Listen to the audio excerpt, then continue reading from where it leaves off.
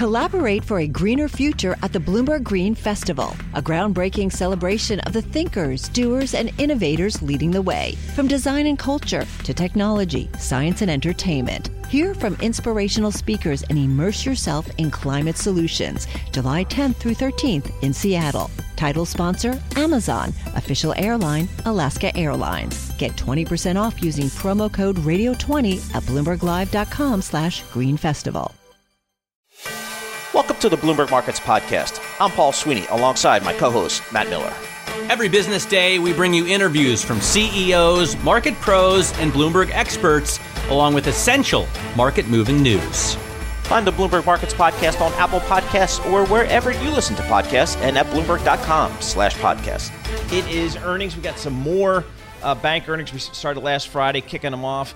We got some more big ones this weekend. We got some of the regional banks as well. But, of course, you know, you've got some big banks this week. So we want to get to the bottom of it. So we're going to round table this discussion because we can do that at Bloomberg. Because we have Bloomberg Intelligence, some of the smartest analysts on Wall Street. Allison Williams, she covers the big banks. And Herman Chan covers the regional banks here in the United States. We've got them both here in our Bloomberg Interactive Broker Studio. So, Allison, let's start with you. What was the key takeaway from Friday when we had some of the banks kick off, J.P. Morgan being the most notable? And then this week you've got Morgan Stanley, Bank of America, Goldman Sachs. Kind of what are you starting to see? What do you expect to see from these big banks? The key takeaway was more resilient net interest income versus expectations, so holding up a bit better. And I think we had signs of that. The first quarter was strong.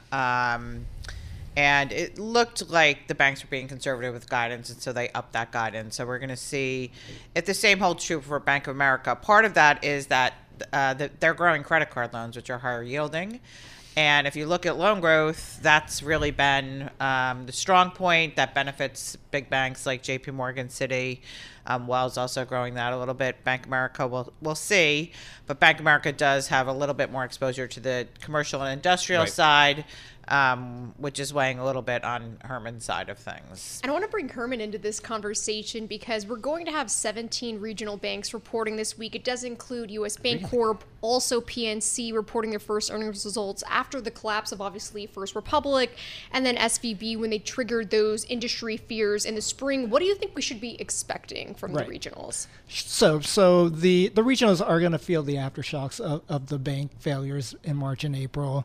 That really comes in the form of deposit pricing. As deposit pricing continues to increase, we expect interest margins to contract, top line revenues to contract because of the higher funding costs. And contrasting to what's happening with Allison's banks, you're not seeing the loan growth versus the bigger banks because there's less exposure to credit cards. There's more exposure to commercial real estate and traditional business lending, and those areas are slowing across the industry. So, Herman, on the commercial real estate side, how big of a problem is this going to be for the regional banks around the country over the next quarters, but really a couple of years probably? Yeah, that's right. So I would highlight that the real main focus is office commercial real estate at this point. Other areas that were sort of in the spotlight, like hotels and other areas like that, are performing pretty well at this point. But office commercial real estate is the big focus. The good thing is that exposures are pretty manageable. We're talking about, for the regionals that I cover, 2 to 3% of their entire loan portfolio is situated in office CRE. That's a fairly small portion, and we also point to the fact that underwriting's pretty conservative, with loan to value ratios around 60%, which suggests pretty strong cushion for potential losses down the road. So you could see that you could see losses come, but it'll be pretty manageable over the next several years. So, Allison, whenever we do hear from Goldman and Morgan Stanley, how exactly will this put the investment banking slowdown into more perspective from here? So obviously the business is more important for those two banks than some of these more diversified banks that we watch. I keep in mind that Goldman Sachs and Morgan Stanley had really strong fixed income trading last year, especially driven by the commodities front. So when we see some of those declines come in, there might be some negative headlines. But in general, we do think that there is some support for fixed income trading normalizing in a historically high level. Equity trading, not so much. That's more negative on the margin for Morgan Stanley because they do are more skewed to the equity side of things. But more importantly, we'll be looking at fees. Goldman is far and away the M&A revenue leader. There's all different kinds of rankings and such, but they do tend to earn, multiples of the next competitor in terms of revenue, just due to sort of leading positions on certain deals. And that's been a headwind. It's going to be a headwind for the banks. Are they still expecting, optimism for 2024? These green shoots that we saw on the equity side of things, will that help in the quarter? And then, wealth and asset management benefiting there from some of the recent equity prices. How is that translating for those businesses, for the big banks? Hey, Herman, I know when we were talking to you almost on a daily basis there a few months ago when we were earlier in the thick of this regional bank, kind of meltdown a little bit for a handful of names. You've just kind of highlighted to us, we need to focus on earnings risk for these banks, and that's where the pressure is going to come. Has the earnings risk been taken out of this group, or do you think there's still more downward revisions? Where are we in that process? There continues to be some uncertainty in regards to earnings. Really, it's going to be focused on the deposit repricing. I don't think a lot of the regionals have a firm handle on how quickly and how fast and where that potential deposit repricing stops. We're going to see potentially another Fed rate hike. That's a negative for deposit repricing. And look, JP Morgan just said that deposit competition is rising. And if the biggest bank in the United States says deposit competition is rising, then you could expect pressure across the regionals because of that. And I wanted to follow up on that because the Fed has pointed to tougher capital and liquidity rules, especially for the mid-sized banks. What do you think is at stake there? Yeah, so there's going to be higher capital ratios. We expect also higher liquidity rules, tougher liquidity rules for the regional banks. All that will serve to reduce profitability and ROEs, return on equities, for the regionals that we're talking about, regionals with assets above $100 billion. So we're talking about a fairly small subgroup of regionals, but you're going to see, maybe 100, 200 basis points of return just, sliced off the profitability spectrum across these banks. And that's going to be something that the industry is going to need to digest. You're going to see some cost cuts. You could potentially see M&A down the road to absorb some of these regulatory pressures and top line pressures. So those are the things we're expecting down the road. Allison, real quick, 30 seconds. Goldman Sachs this week. How much pressure is the CEO, Mr. Solomon, under at the moment? I mean, I think to the extent that things are related to the environment, it's the environment. So I think investors will be watching, how the market share is holding up and how these longer term initiatives have been holding up. I mean, there's been a lot of focus over the last couple of years on the consumer effort and sort of the wind down of some of those initiatives. But I would keep in mind that those were in place when he took the helm. And so, it's not necessarily something he created. It's not a reason that investors ever own the stock, quite frankly. But things like the alternatives business, things like what's happening on the cost side, that is something investors are focusing on. They're going to be way out of bounds in terms of their cost versus their target because they have some one-timers and some impairment. So it's going to be pretty much of a mess when they report, but people are going to be looking for, what is that core cost trend? Rode in on the train today, saw a buddy of mine who's an M&A banker. He works at an investment bank that focuses on regional banks. His wife wants him to retire. And he says no, because the next 5 years he thinks are going to be the most lucrative in his career. He's about 60 years old. He's going to be the most lucrative in terms of fees of his career of the next 5 years. And he wants to be there. So, boom, he thinks there's going to be a lot of M&A in the space. I said, that's interesting. So, anyway, Allison Williams, Herman Chen, they cover all the banks for Bloomberg Intelligence. We appreciate getting them in office. Hi, I'm Ron Kraszewski, Chairman and CEO of Stifel. Financial advisors, if you're not growing your practice, you're losing market share. Stifel is a growing, entrepreneurial, advisor-centric firm built for successful advisors like you. Imagine having the resources of the largest wirehouses and the support of the boutique shops, but none of the bureaucracy to get in the way of you serving your clients. At Stifel, it's your business, your book, your clients. I always tell the advisors we're recruiting, I want you to come to Stifel and double or triple your business. Most of them laugh and shake their heads, but I'm serious. Don't take it from me. Take it from Stifel's #1 finish in J.D. Power's 2023 U.S. Financial Advisor Satisfaction Study. So, there's a reason why 148 financial advisors joined Stifel last year. Come join us and find out why Stifel is the firm where success meets success. Visit www.choosestifel.com. Stifel Nicholas and Company Incorporated, member SIPC and NYSE. Collaborate for a greener future at the Bloomberg Green Festival, a groundbreaking celebration of the thinkers, doers, and innovators leading the way. From design and culture to technology, science, and entertainment. Hear from inspirational speakers and immerse yourself in climate solutions. July 10th through 13th in Seattle. Title sponsor, Amazon. Official airline, Alaska Airlines. Get 20% off using promo code radio20 at bloomberglive.com/Green Festival. You're listening to The Tape. Catch our live program, Bloomberg Markets, weekdays at 10 a.m. Eastern on Bloomberg.com, the iHeartRadio app, and the Bloomberg Business app. Or listen on demand wherever you get your podcasts. Lots of earnings this week, including Netflix. After the close on Wednesday, stock's had a great run. It's over 100% over the last 12 months. Yeah, it's just amazing. It's still down about 25% from its all-time high, but it's hitting a 52-week high today, so finding its footing again. Geetha Ranganathan joins us here via Zoom. She covers all things media on a global scale for Bloomberg Intelligence. So let's just start there, Geetha. It's the one bright spot, I think, within the media landscape that's actually doing well from a stock perspective. What do you expect to hear from our friends at Netflix?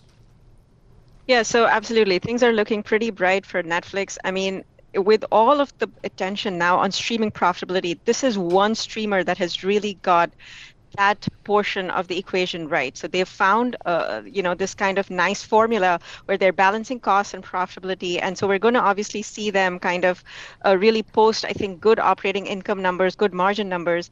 But I think where a lot of the attention is going to come down is to see where their most recent initiatives, whether those are bearing fruit. And what we're talking about is an ad-based tier, which was introduced late last year, but more importantly, their recent password crackdown initiative, and they've kind of implemented this in the U.S. across the world in over 100 markets. And some recent data points seem to suggest that it's actually gone much better than expected. So we might expect them to post much better subscriber additions. Right now, consensus points for about just under 2 million new subscriber adds, but a beat could definitely be expected. And when you see a stock like this up more than 100% over the past 12 months, and even just looking this year, to Paul's point, over 50% year to date, how much does this raise the bar this earnings season when it has been on such a tear? It definitely does raise the bar. I mean, the whole focus right now for all of the media landscape is really on profits. And this is one company that has got it right. I mean, for the longest period of time, they were criticized for, huge amounts of cash burn. And then this year, where, they've guided to $3.5 billion in free cash flow. And you can expect them to even surpass that number. We are thinking closer to $4.5 billion in free cash flow. And this is coming at a time when other companies are kind of really struggling to find their footing in terms of, getting to that profitability metric. We saw some pretty, dismal kind of forecasts out from Bob Iger and Disney, just in terms of, the linear TV business and even streaming profitability. There's really no clear-cut path as we have at Netflix. We just don't, we're not seeing it at any other company. So obviously economics in the space are very, very challenged right now, but Netflix definitely will set the bar higher, no doubt about it. All right, so that's about the extent of the good news in your space, Geetha, Netflix. The rest of it's a little bit dire. Let's start with Paramount, Mission Impossible, Tom Cruise. $56 million over the weekend. I think that was below consensus here. Kind of what's the takeaway? Is it just a title-specific issue, or is this maybe ring a little bit more broader as it relates to where people want to go in terms of theaters and things like that? Yeah, it's been a little bit of a roller coaster, Paul, in terms of box office performance. So I think in general, the tone has been pretty positive for just generally, we've kind of seen that come back in terms of box office attendance. But some of the more, recent titles, they haven't necessarily performed as well as, industry experts were hoping for, whether it's, the Indiana Jones movie, whether it was Elemental from Disney, and now more recently, kind of this Mission Impossible. But I think, overall, the tone still continues continues to be pretty positive. I mean, if we're comparing box office numbers to pre-pandemic, yes, we're still down about 20 to 25%.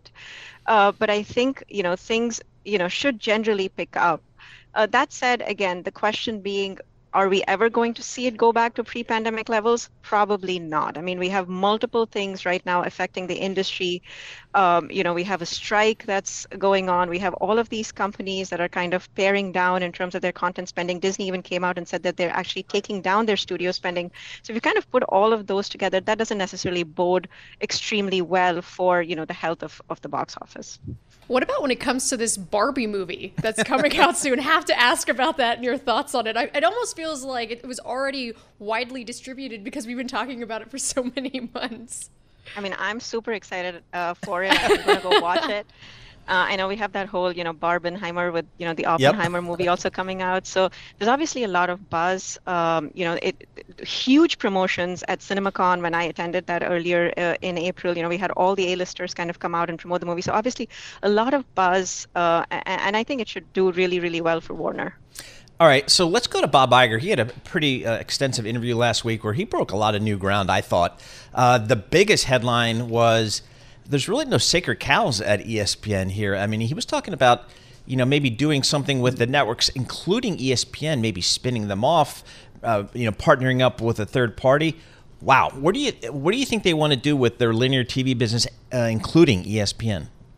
Yeah, there's just too much focus, Paul, as you know, on the linear TV business, and if you've looked at some of the more recent cord-cutting data, it's really, really dire.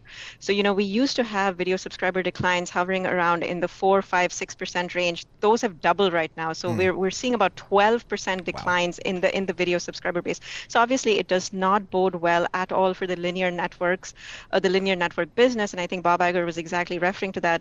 Having said that, though, I think he's making a little bit of a differentiation between the ESPN assets, which are still very, very valuable to Disney. So they're obviously trying to find some kind of future path with, that bigger foray into the direct-to-consumer portion of the ESPN business.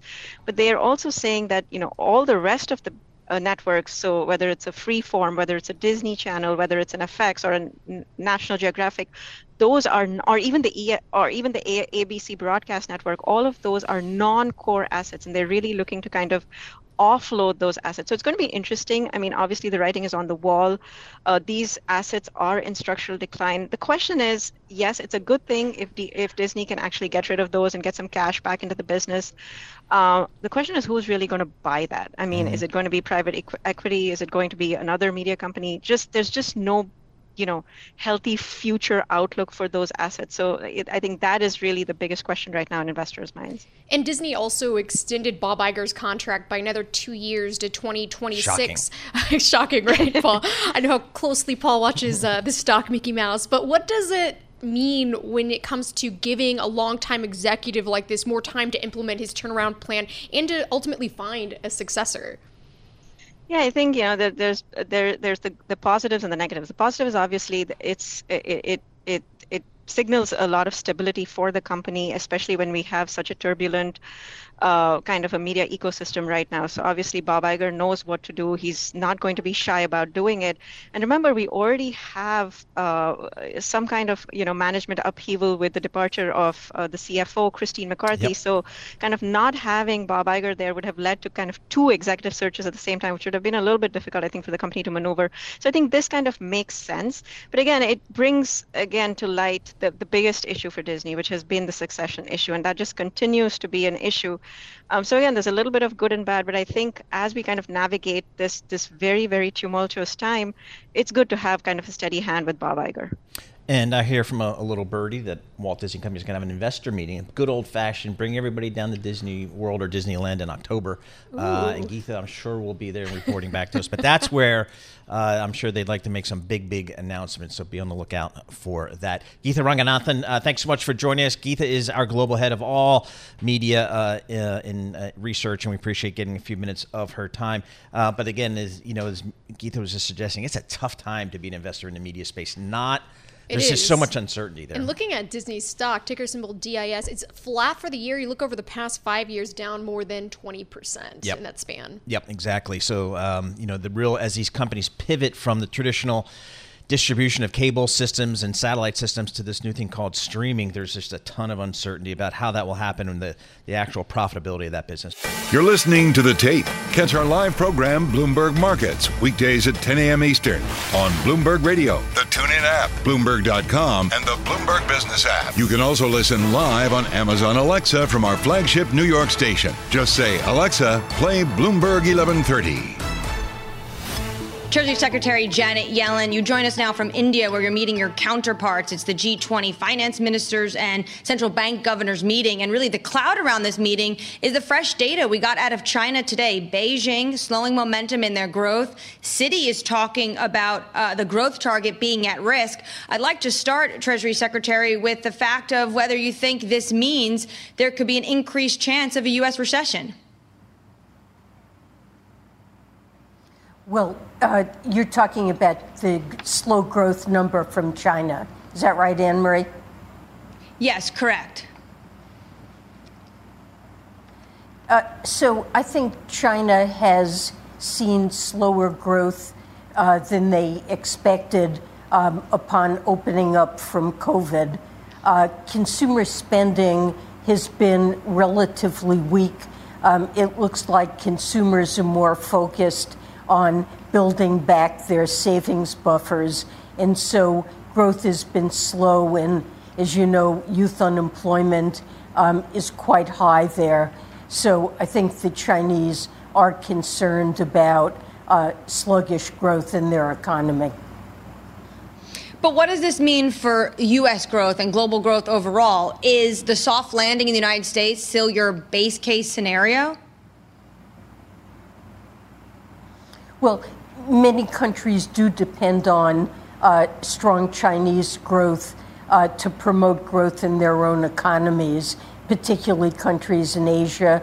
And slow growth in China can have some negative spillovers.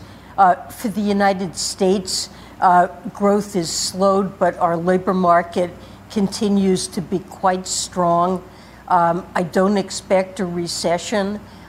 I think that we're on a good path to bringing inflation down. The most recent inflation data were quite encouraging, that we're making progress on getting inflation down. But as I'd hoped and expected, that would occur in the context of a strong labor market, and we continue to see that. The fact the labor market's been so strong has encouraged more prime-age people to enter the labor force and to work, and that's helped take a bit of the heat out of the labor market.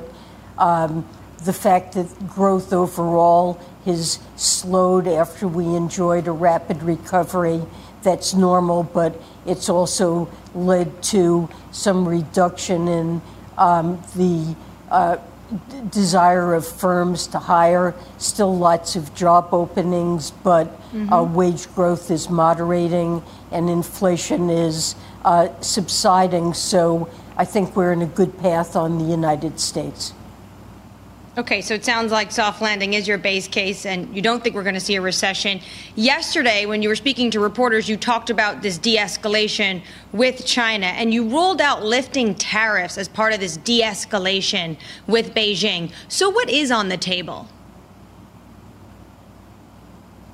So, several years have gone by in which we've had COVID lockdowns, especially in China, and very limited contact between senior officials in the United States and China. And we now have a new economic team in China that we need to establish relationships with. We need to get our relationship back in a more stable place, put a floor under it, and try to promote better understanding between our countries. So I recently made a trip, met with a number of senior Chinese officials, including the new economic team there. We had very candid discussions. Each side raised a series of concerns. Chinese certainly mentioned their concern with the tariffs that we have in place. But we had constructive conversations, deepened our understanding and of the economic situation and of our concerns. We're able to address them and agree that there are a broad range of global challenges, particularly debt and climate change, that affect the entire global economy that we need to work on jointly. And I'm hopeful we'll be able to do that more successfully. On tariffs, we put tariffs in place on China because we had underlying concerns about unfair trade practices, particularly those affecting intellectual property and technology transfer. And those concerns really have not been addressed. We're undergoing a 4-year required review of tariffs. And of course, China also retaliated, putting tariffs in place on us. We have to see what comes out of the 4-year review. But I would emphasize that really the underlying concerns we have not yet been addressed, and we need to work on that going forward. But when you're looking at de-escalating, we're trying to figure out what will be left on the table, because what it feels right now is the administration is actually just amping up when it comes to potential tit for tat with Beijing. There is the outbound executive order that potentially we could see as soon as the end of July or this summer. Could that be a place, pulling a punch from the outbound executive order, maybe making that a little bit more toned down? Could that be a place you could de-escalate with Beijing? Well, first of all, I want to say that what we're doing is not tit for tat. What we're doing is putting in place controls that are designed to protect U.S. national security and, in some cases, to address fundamental human rights abuses. And we do intend to protect our national security. We have export controls that play an important role in accomplishing that. And what I try to explain to our Chinese counterparts is that our desire is to make these U.S. policies clearly national security focused, transparent, and narrow. That we're not attempting to stifle economic progress in China, that we have and want to continue to have deep economic ties. After all, this year our trade has reached almost $700 billion. We feel but if the that, national security we have concerns, a healthy economic. Madam Secretary, if the national security concerns are so important, Jake Sullivan called for this outbound executive order 2 years ago. Why is it taking the administration so long? So we are looking carefully at outbound investment controls, and they would serve as a complement to the export controls that we have in place to make sure that we've covered all the channels by which technologies can be transferred to China that we think pose national security concerns. I explained to my Chinese counterparts that if we go forward with these, they would indeed be narrowly targeted.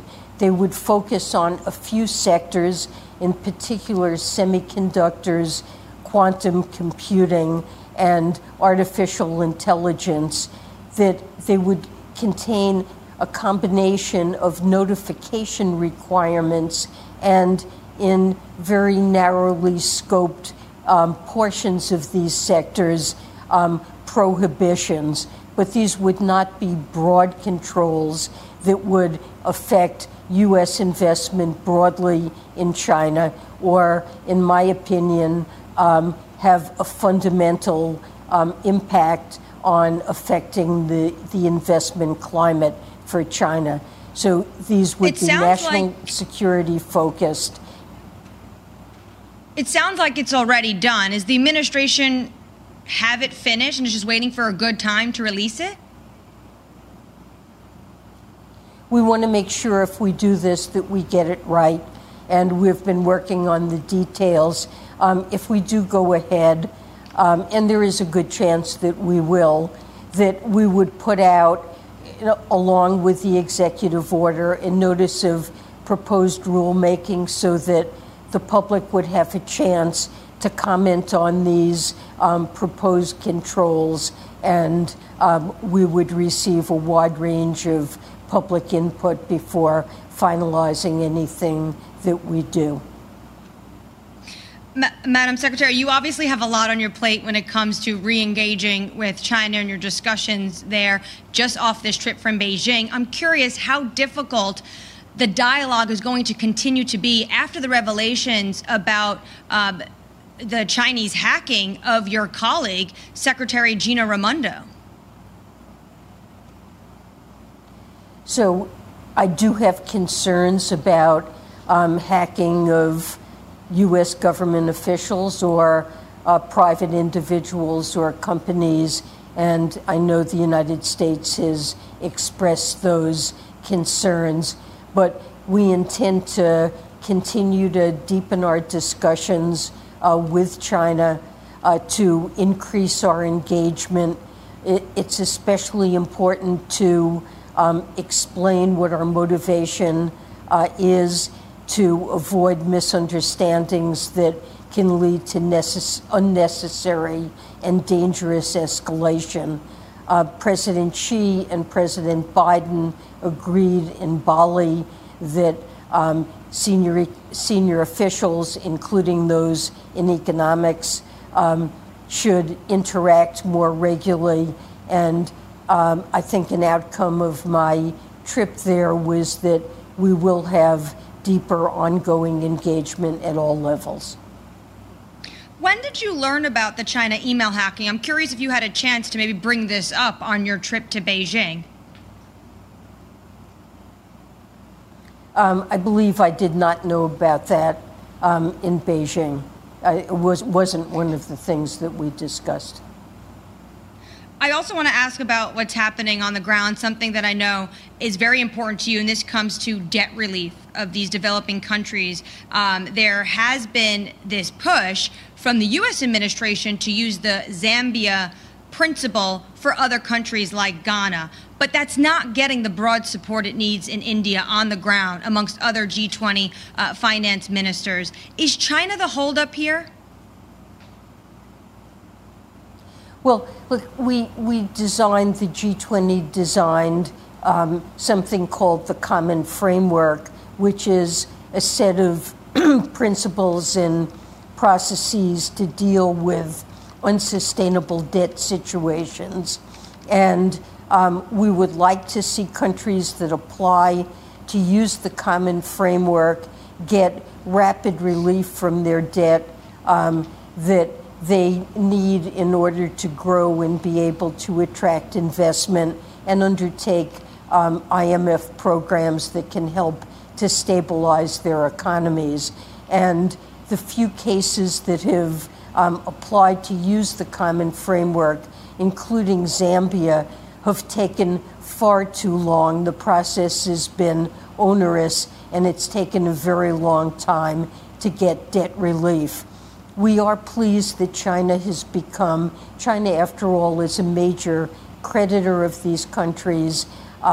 We have been anxious to see China move more quickly and take a more constructive attitude, participating in these debt relief talks.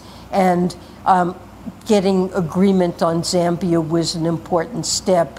China has also been helpful in Ghana, the case of Ghana and Sri Lanka.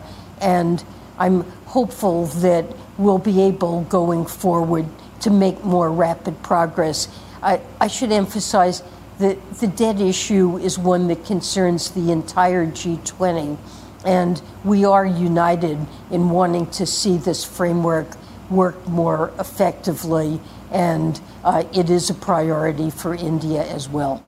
All right, that was Bloomberg's Washington correspondent Anne-Marie Hordern sitting down with Treasury Secretary Janet Yellen for an exclusive interview from the G20 summit India, talking about all things China and the global economy. We want to follow that up with a discussion with Enda Curran. He's a global economy reporter with Bloomberg News.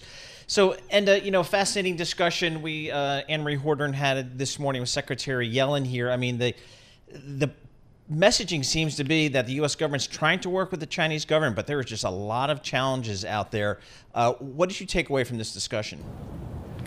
Maybe some mixed messaging, I think, coming from the administration, because obviously we know there's been a very hawkish rhetoric. It's all about U.S. strategic rivalry with China, but we had this morning Ms. Yellen making those comments in the interview that you just played, saying, for example, the US will go ahead with those investment restrictions on China, but she doesn't really see it having an overall harmful effect. It's fairly targeted, precision kind of policy, and obviously that will stoke debate over, what exact China strategy is the administration pursuing? Are they trying to get things on an even keel and sort of reach for conciliation, or are they pushing ahead with sort of the hawkish side of things? So I think there's grounds for debate there around some of the signals coming from that. She also spoke, though, about what the Chinese economy is signaling for the rest of the global economy, and she made some remarks during the G20 about how China's slowdown is definitely going to slow down trading partners in the Asia region, but probably won't be enough to spill over to the US and drag the US economy into recession itself. So,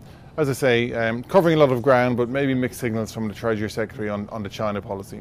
Something that struck me and Paul was when Yellen was talking about youth unemployment being so high in China. Do you know exactly what drives that dynamic? Yeah, it's up over 20% now. Again, on paper that's a record, but the data doesn't actually go back that far. It only goes back to 2018. There are a few different things at play in China. There's been a record amount of graduates coming on the market. I think it's 11 odd million this year. So they're obviously all going to be looking for work. There's been a lot of change in China's economy in recent years. That big regulatory crackdown on the tech sector, for example, took away some of the low-hanging fruit when it comes to young graduates getting work. That's been cited as one factor. And of course, then you have this broader slowdown. This was meant to be the year of recovery in China's economy, post the COVID zero policy. Services and consumption were meant to drive this big fizz in demand. Well, it looks like that's kind of petering out. It's been a disappointing recovery. Lots of economists now downgrading their forecast for China's economy. Some people even warning that China's government will miss the growth target of around 5% this year. So you would have to say the pressure on youth employment is part of the mix of the broader economic slowdown there too. So, and how broad and how deep do you think the economic slowdown is likely to be in China? I know it's tough to get reliable data, but the concern is that could have an impact on the global economy. Yeah, so this was meant to be the year that China would spill over to the rest of the world, as we were just talking about. Chinese tourists would go everywhere and spend money, and Chinese students, and of course Chinese demand for imports from bulk commodities and everything else. But it hasn't really played out like that. And to your point then, on the ground, all indications are, the official data saying there has been a material slowdown there. It's disappointing to the point now where economists are saying two things. China is at risk of deflation, certainly stark contrast to the US there, and also that they may miss the official growth target of around 5% That was considered to be a conservative growth target when it was said that the government could pretty easily meet it, but now that's in danger. So, of course, it's difficult to tell what's going on in China. It's such a huge economy, and there are questions around transparency of data, but consistently it's showing that the real estate sector is in the slump. The consumer rebound story isn't there. The industrial side of things is picking up a bit at the moment, but exports remain in the doldrums. So by all accounts, China's economy is certainly slowing down, and it's a question of by how much. All right, Enda, thank you so much. We appreciate that, as always. Enda Curran, he is just giving us kind of an overview, kind of what we're seeing here on the U.S. and China to try to reset some economic discussions here between the two countries. Success is more than the final destination. It's a path you take one step at a time. It's discipline, it's teamwork, and it's the drive and passion inside of us that comes before all recognition. It's what Stifel's been doing for over 130 years. Quietly, yet strategically, Stifel's become one of the fastest growing wealth management and investment banking firms in the country. Our financial advisors go beyond traditional wealth management to provide clients with direct access to one of the industry's largest equity research franchises and a leading middle market investment bank. Because success is the drive it takes to keep climbing, the passion to keep investing, the best of each of us made better by the best in all of us. And that is where success meets success. Start your journey at Stifel.com. That's STIFEL.com. Stifel Nicholas and Company Incorporated, member SIPC and NYSE. Collaborate for a greener future at the Bloomberg Green Festival, a groundbreaking celebration of the thinkers, doers, and innovators leading the way. From design and culture to technology, science, and entertainment. Hear from inspirational speakers and immerse yourself in climate solutions. July 10th through 13th in Seattle. Title sponsor, Amazon. Official airline, Alaska Airlines. Get 20% off using promo code radio20 at BloombergLive.com/Green Festival. You're listening to The Tape, Kantar Live program, Bloomberg Markets, weekdays at 10 a.m. Eastern on Bloomberg.com, the iHeartRadio app, and the Bloomberg Business app, or listen on demand wherever you get your podcasts. Jess Minton, Paul Sweeney here in the Bloomberg Interactive Broker Studio. And for our next segment, we're going to talk about sort of scanning for stocks here with Julie Gorty, who's Senior Vice President for Sustainable Investing at Impax Asset Management, joining us on Zoom to discuss how this record heat is affecting physical assets and which sectors and companies are most at risk. Julie, thank you so much for joining us. Take a step back and tell us about Impax and what you do. Sure. Impax is an investor we have about $50 billion in assets under management. We're based in London, but we have offices in North America and Asia. So we're a global investment firm. And what we invest in is the transition to a sustainable economy. So everything that we do is aimed at investing in the things that have the long-term value drivers of sustainability. So give us examples of kind of some of the areas that you've invested in. So we're investing in the food and ag sector, in things that are crops that will be more resilient to heat and to drought. In climate change, we invest in solutions that will mitigate greenhouse gas emissions, obviously wind and solar, but also things like pumps, pipes, filtration, much more efficient heating, air conditioning, and space conditioning. We invest in things that are water saving and that actually help to purify the water, and things that avoid having to use things that allow you to use water in situ, right? If you have to pump your water 50 miles from a reservoir and then back to the wastewater treatment plant, well, water weighs about 9 pounds a gallon and it takes a lot of energy to pump it. So anything you can do to retreat your water and reuse it in situ is going to save you both in terms of water and climate. So ideas like that. Chemicals that are less polluting, stuff like that. In relation to these physical assets, why is physical climate risk so important, in particular when you want to look at more industries in the stock market too? Yeah. So when we think about climate risk in the past, we've tended to think about the big emitter, so energy stocks and utilities and things like that. But everybody is vulnerable to physical risk. You can be a non-emitter, but if you're on a coastline that's vulnerable to a hurricane, you can still get affected by climate change. And increasingly, that's happened. We've seen disruptions in air travel. We've seen outdoor work become much more dangerous.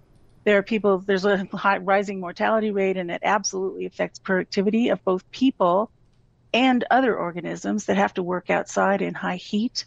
You've seen vulnerability of whole economies, local economies, to things like hurricanes and severe weather, coastal storms, sea level rise. All of that stuff can have a major economic impact. Right now, it's having impacts that are running in the hundreds of billions of dollars of insured losses annually, and that's just the insured losses. So double that if you want to, or it could be even higher if we count uninsured losses, and that's going nowhere but up.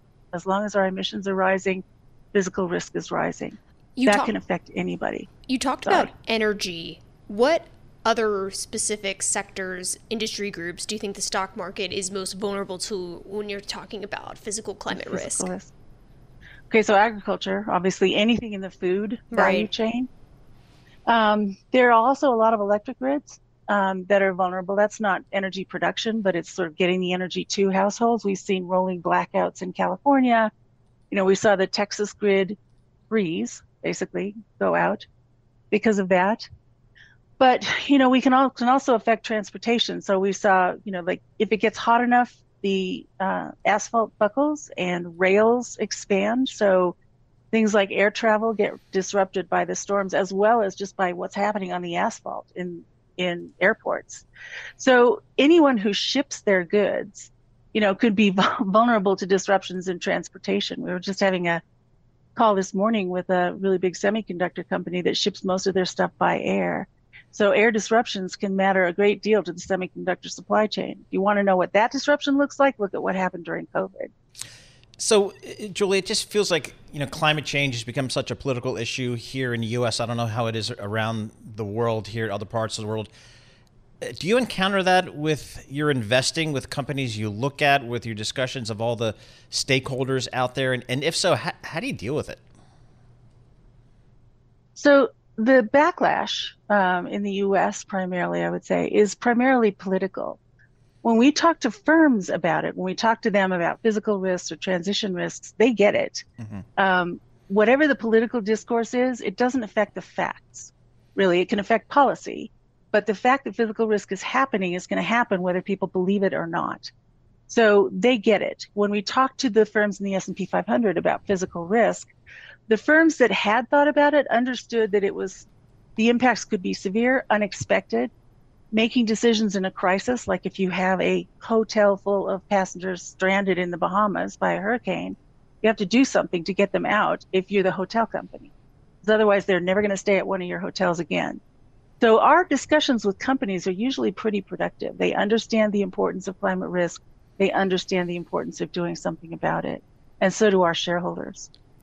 What do companies need to disclose when it comes to these key assets and where the value chain dependencies end up being located? What a good question. That's exactly what we ask them. So the first thing we need to know is investors, what we're pricing is where the puck is going, not where it is, right? So we need to know what assets are going to be vulnerable to physical risk.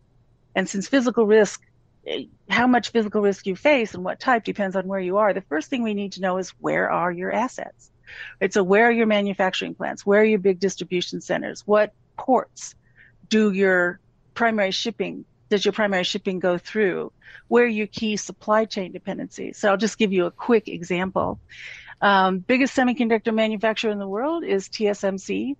A couple of years ago, the drought in Taiwan was so severe that they almost had to close down their plant. It takes a lot of water to make semiconductors, very little of which ends up in the semiconductor, but it takes a lot to make one. The government was considering even seeding clouds to try to make it rain. Luckily, the drought ended first, but that could have been really a disaster for them. So the first thing we need to know is where are you, and where are the key nodes in your supply chain so that we can assess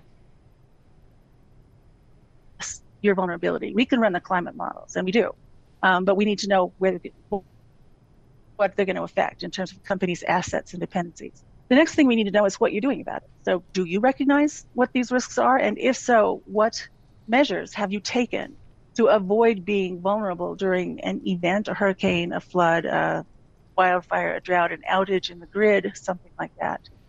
Then if we have that kind of information, then we can do our own magic and figure out how to price that risk.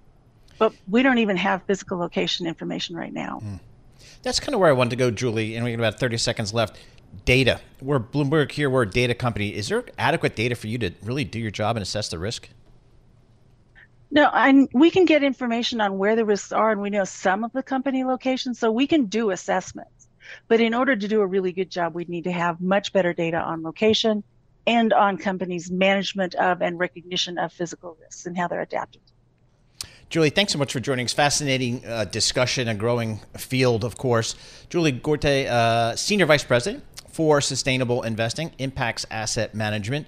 Kind of going to a risk here as part of the broader ESG discussion, which, again, as Julie was just mentioning, has become, highly politicized here in the U.S., much more so than in other parts of the world, and making, folks that are focusing on that, their job a little bit more difficult.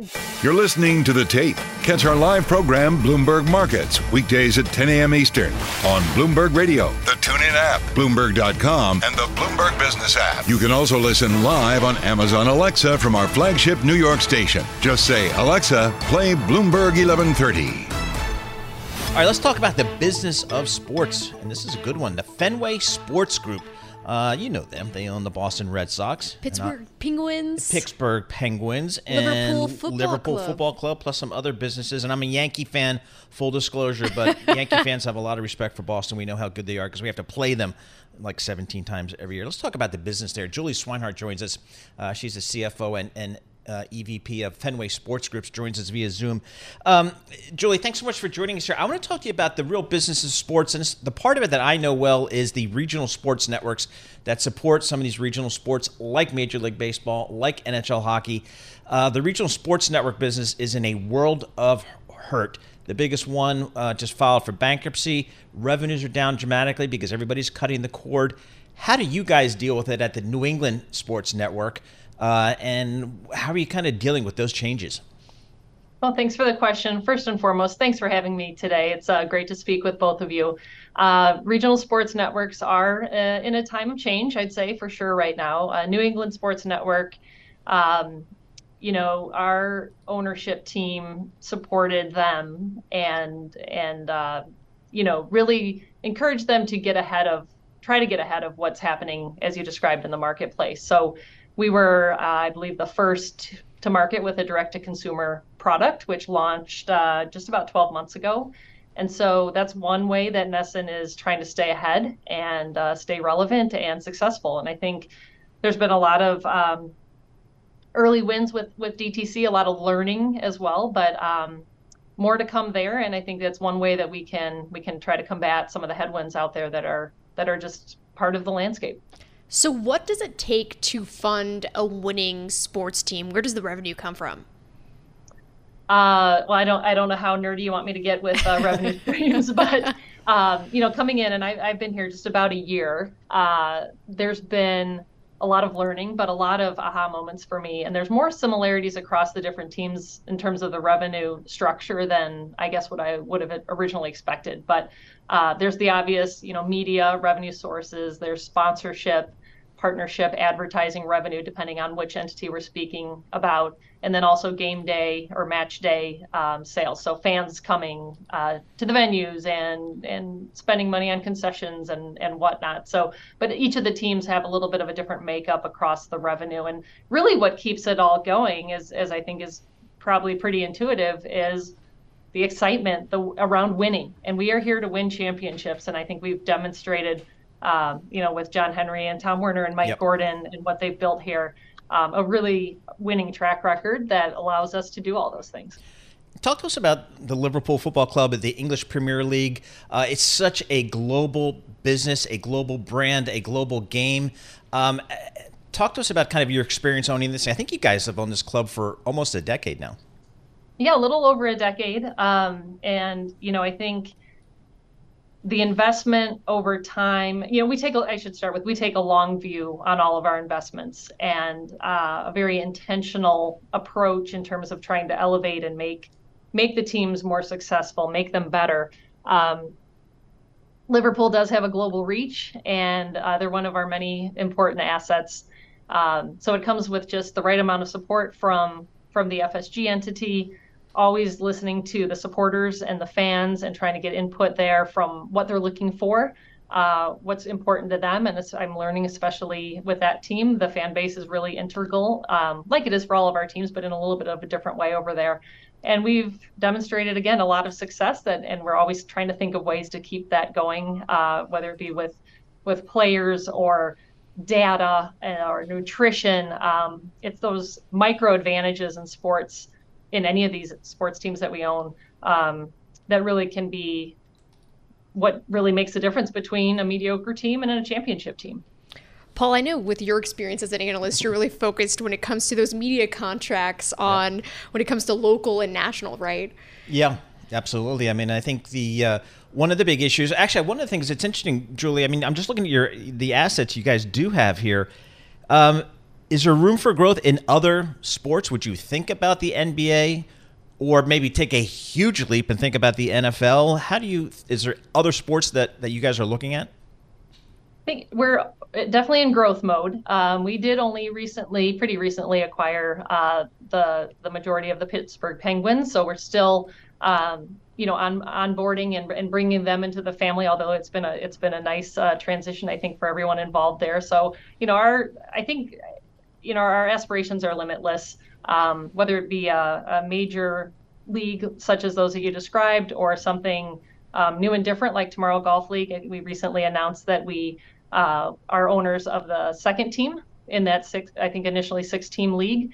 So we've got the Boston New England team in our FSG family as that league is getting started and building out, and that's a really exciting opportunity too. So they're not all going to be those large scale opportunities, but hopefully in time we'll continue to grow in bigger ways as well. All right, so for all the Red Sox fans out there, the Red Sox are tied, I believe, with the Yankees as of today for last place in the American League East. It is the most competitive division in all of Major League Baseball. Absolutely. What do you guys do here? It's mid-July. What do you guys do here as you come up to the trade deadline? How aggressive is the Red Sox going to be? Are they going to be buyers or sellers here? Question of the morning. I can't share a whole lot there, but I will say there's a lot of excitement around how the team's been performing, especially as of late. And I think the second half of the season, time will tell, but I hold a lot of optimism for the Red Sox. All right, so Fenway, real quick, 30 seconds. I love Fenway. It's iconic. Everybody loves Fenway. Any changes coming to Fenway? There's always something going on, whether it be a new I think we had pickleball here recently. There's concerts coming up. Some things like that are new, but also we recently received some key approvals for some real estate expansion around the park. So we're partnering with WS Development here in Boston to, over time, add about 2 million square feet of mixed use to really just continue to elevate Fenway Park, make it even more welcoming to more people, and very focus on pedestrians. And we're really excited that project seems to be moving along. Great. Julie Swinehart, thanks so much for joining us. Julie Swinehart, CFO and Executive Vice President for the Fenway Sports Group's the dreaded Red Sox. Thanks for listening to the Bloomberg Markets Podcast. You can subscribe and listen to interviews at Apple Podcasts or whatever podcast platform you prefer. I'm Matt Miller. I'm on Twitter at MattMiller1973. And I'm Paul Sweeney. I'm on Twitter at PT Sweeney. Before the podcast, you can always catch us worldwide at Bloomberg Radio. Collaborate for a greener future at the Bloomberg Green Festival, a groundbreaking celebration of the thinkers, doers, and innovators leading the way. From design and culture to technology, science, and entertainment. Hear from inspirational speakers and immerse yourself in climate solutions. July 10th through 13th in Seattle. Title sponsor, Amazon. Official airline, Alaska Airlines. Get 20% off using promo code radio20 at BloombergLive.com/Green Festival.